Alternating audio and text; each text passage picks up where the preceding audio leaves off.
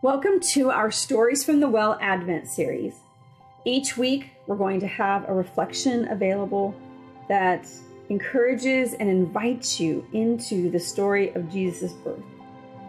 It is a story that actually seems rather impossible. And you'll notice by the time we finish this month, everyone in this narrative has experienced loss and struggle, and they're all waiting and longing for things to be better. But not one of them expects the miracle, the incredible event that will forever change their lives and their world. And quite honestly, they didn't even understand it fully when Jesus was born. They had no idea what was coming in the next few years.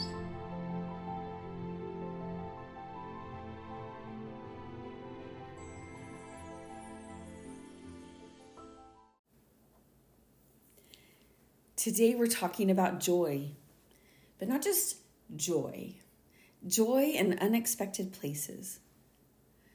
I think when we think about the birth of Jesus, we can definitely say this was a place of joy that was unexpected. It wasn't the best of locations. It was in a dirty cave barn. There were livestock standing around. There wasn't the support of family and friends. They were traveling. It was a very inopportune time for Jesus to be born. And it certainly created some very uncomfortable moments for Mary and Joseph all through the pregnancy, trying to explain the timing and what was happening with them having a baby so soon and during a betrothal period. But there was so much joy in this story, so much joy in that space, in those moments.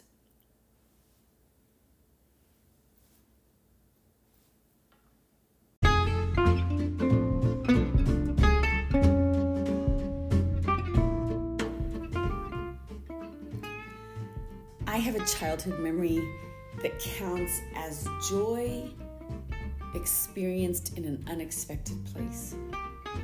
My parents were foster parents.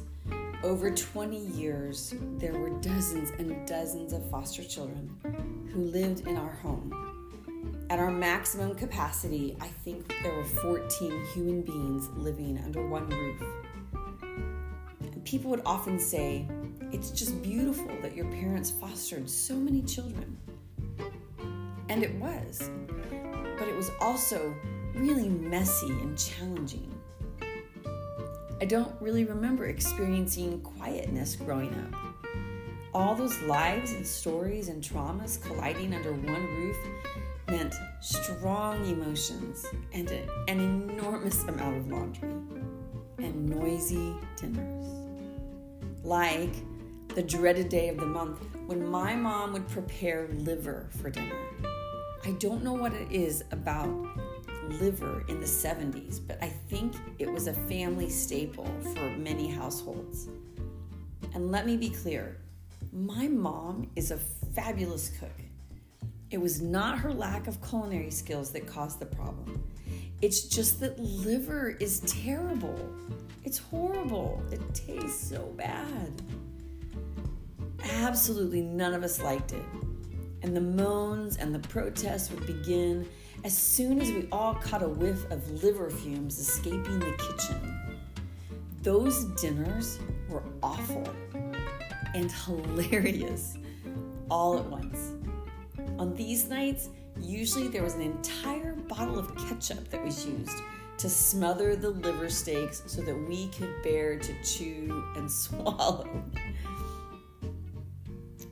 On one particular Brady Bunch-like dinner night, there was a liver uprising.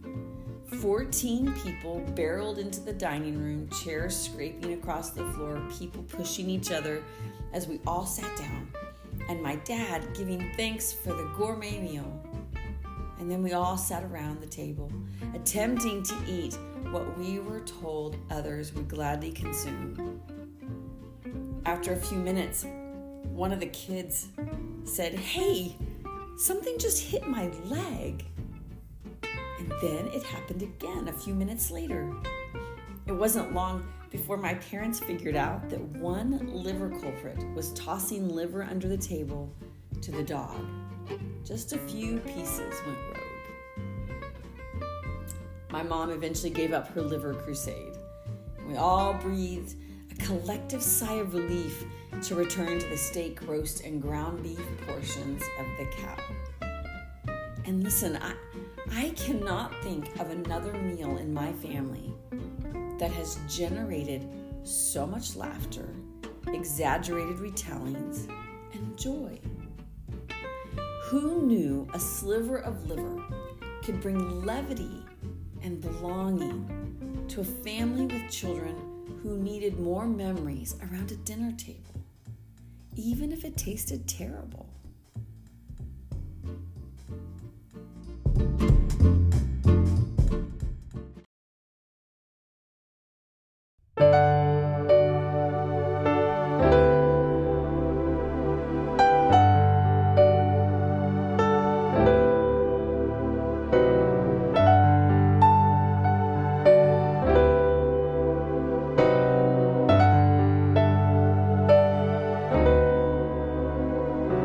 Christmas time is here, happiness and cheer, fun for all that children call their favorite time of year.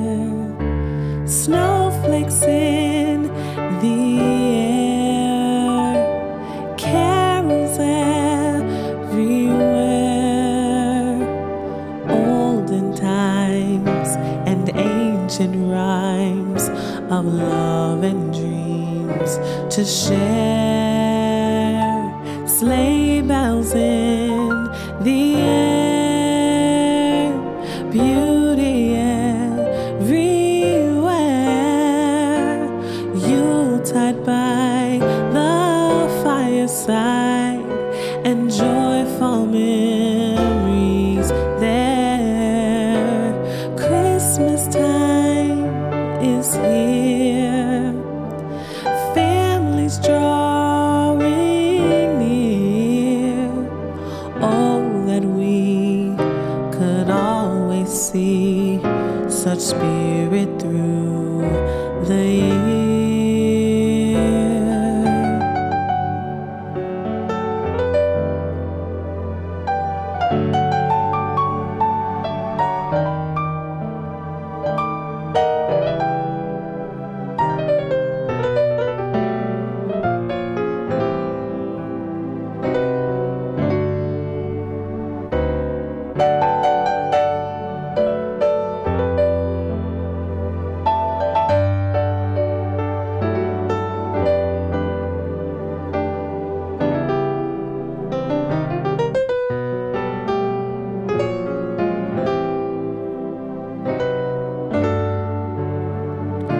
Sleigh bells in the air, beauty everywhere.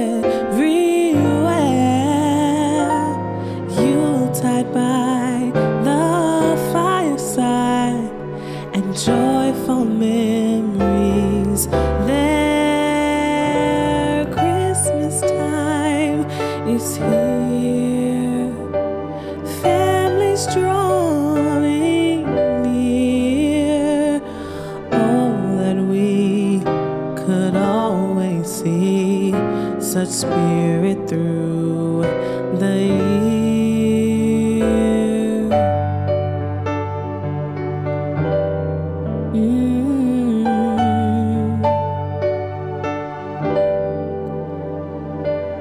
Oh, that we could always see such spirit through the year.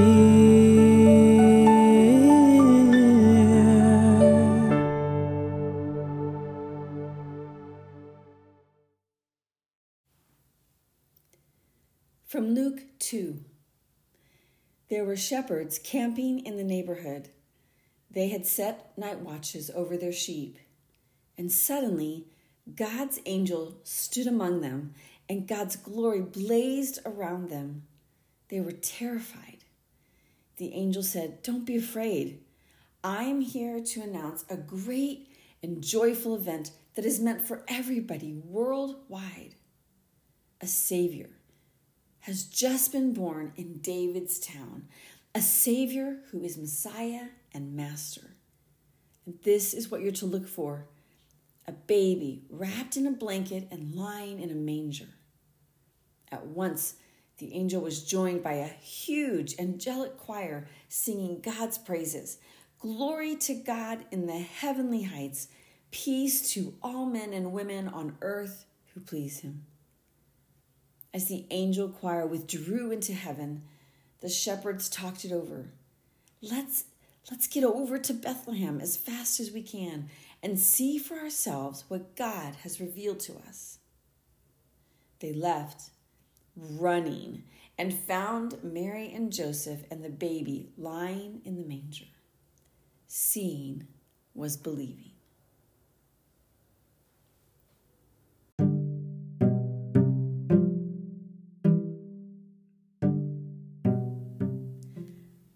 I'd like to share another story that is joy in an unexpected place. I was a youth pastor for about 13 years, and in the 90s, I would say this was probably around like 1995 or 96, teenagers didn't have cell phones or definitely didn't have smartphones. They weren't around yet, right? They used beepers. This is what they used to stay connected to each other. And there's a story that every time a group of students from this class get together, it comes up. We were sitting in a worship service on a Sunday morning, a very formal, serious event. It was a good, warm space, but everybody, there's a certain behavior expected during this time. The teenagers in our church all sat together, and during the welcome time of the service, which is in the middle, it's right after all the music and right before the sermon, a group of high school guys, actually just one of them really, got a hold of a girl's purse that had a drawstring that cinched up her purse, and he very secretly tied it in a big knot so that it would be hard for her to get into her purse, and then went out into the lobby and called her beeper number. By the time the signal went through, the pastor had begun the sermon, and her beeper starts going off in her purse, but she cannot get it open to turn it off. And so she is frantic trying to get in there. It seems like forever that the beeper just keeps going beep, beep, beep. And finally the pastor had to stop for a second because he just couldn't compete with the beeper. And if you looked around this girl, every high school boy sitting in the vicinity of her is doubled over in laughter. I simultaneously thought, oh, they are in so much trouble, and at the same time thought that might have been one of the most creative and hilarious pranks I'd seen so far. There was so much joy in that unexpected, quiet, serious space.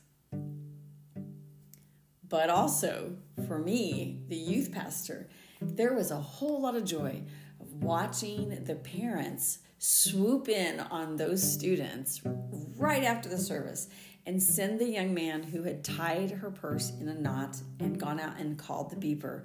They sent him marching up to the pastor to apologize for disrupting. There was just a little moment of joy there for me also.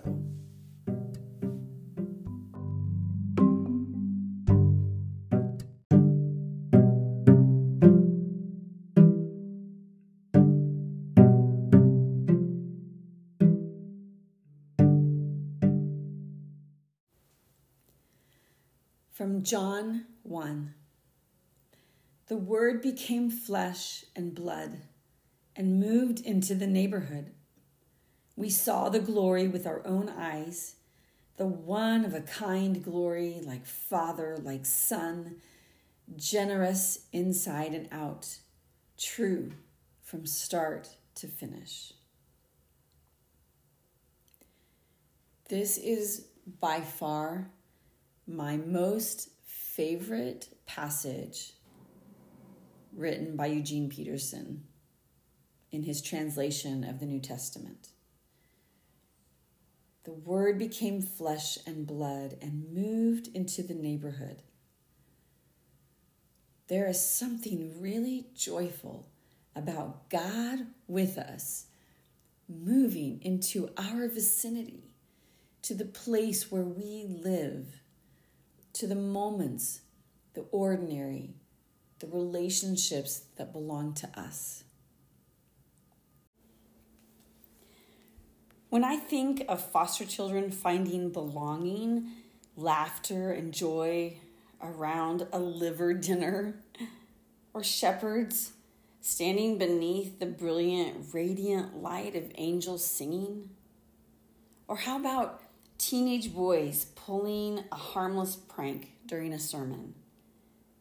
In all of those things, I think of unexpected joy, a shift, a surprise of something that was never expected before. And then I wonder if joy is sometimes an actual shift for us in how we find ourselves in the world. It's this encounter with a grace or a kindness or a miracle that we did not see coming.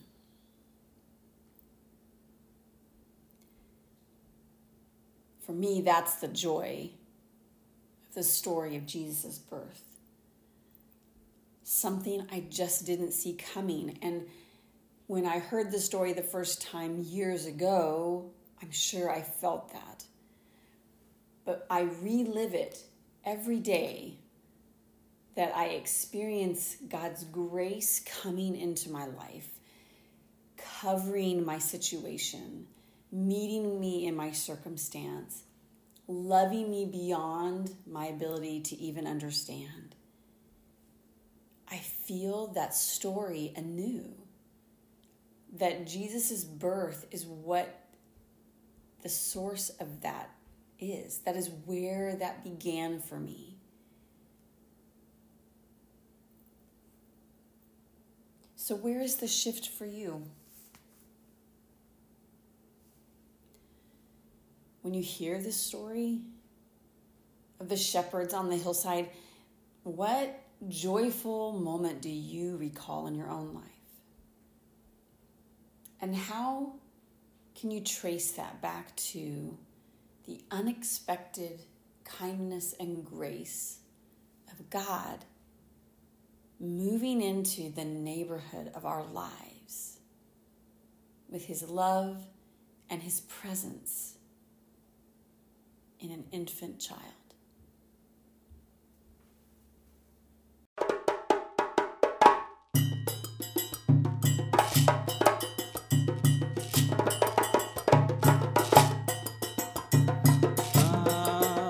They told me,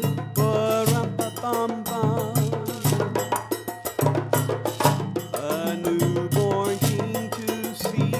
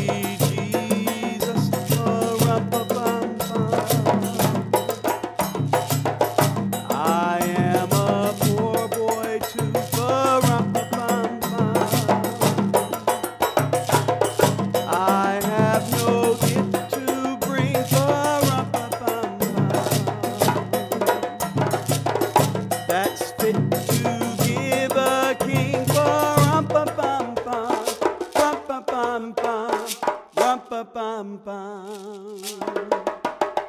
So to honor him for rum-pa-bum-bum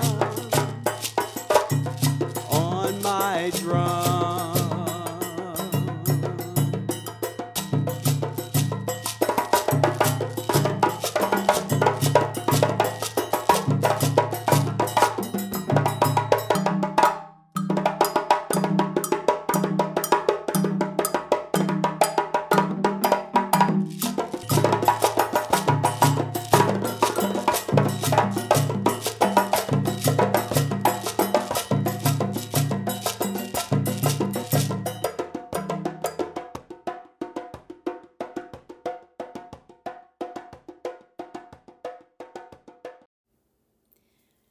I'm so grateful that you joined us for our third episode of the Advent series, and I hope it brought you great joy. I want to give a couple shout outs. First to Alexandria Moore and Angelo Hurling for their cover of the song Christmas Time is Here, and to Arthur Thompson for his cover of The Little Drummer Boy. All of these people are fabulous musicians, and you should check out their work. I will include links in the bio and the notes. Hear this blessing for your week. Joy, not a word we use every day. And maybe that's good, since meeting the Child King who will save us counts as a pretty big deal. Feel free to experience joy today. Have a great week.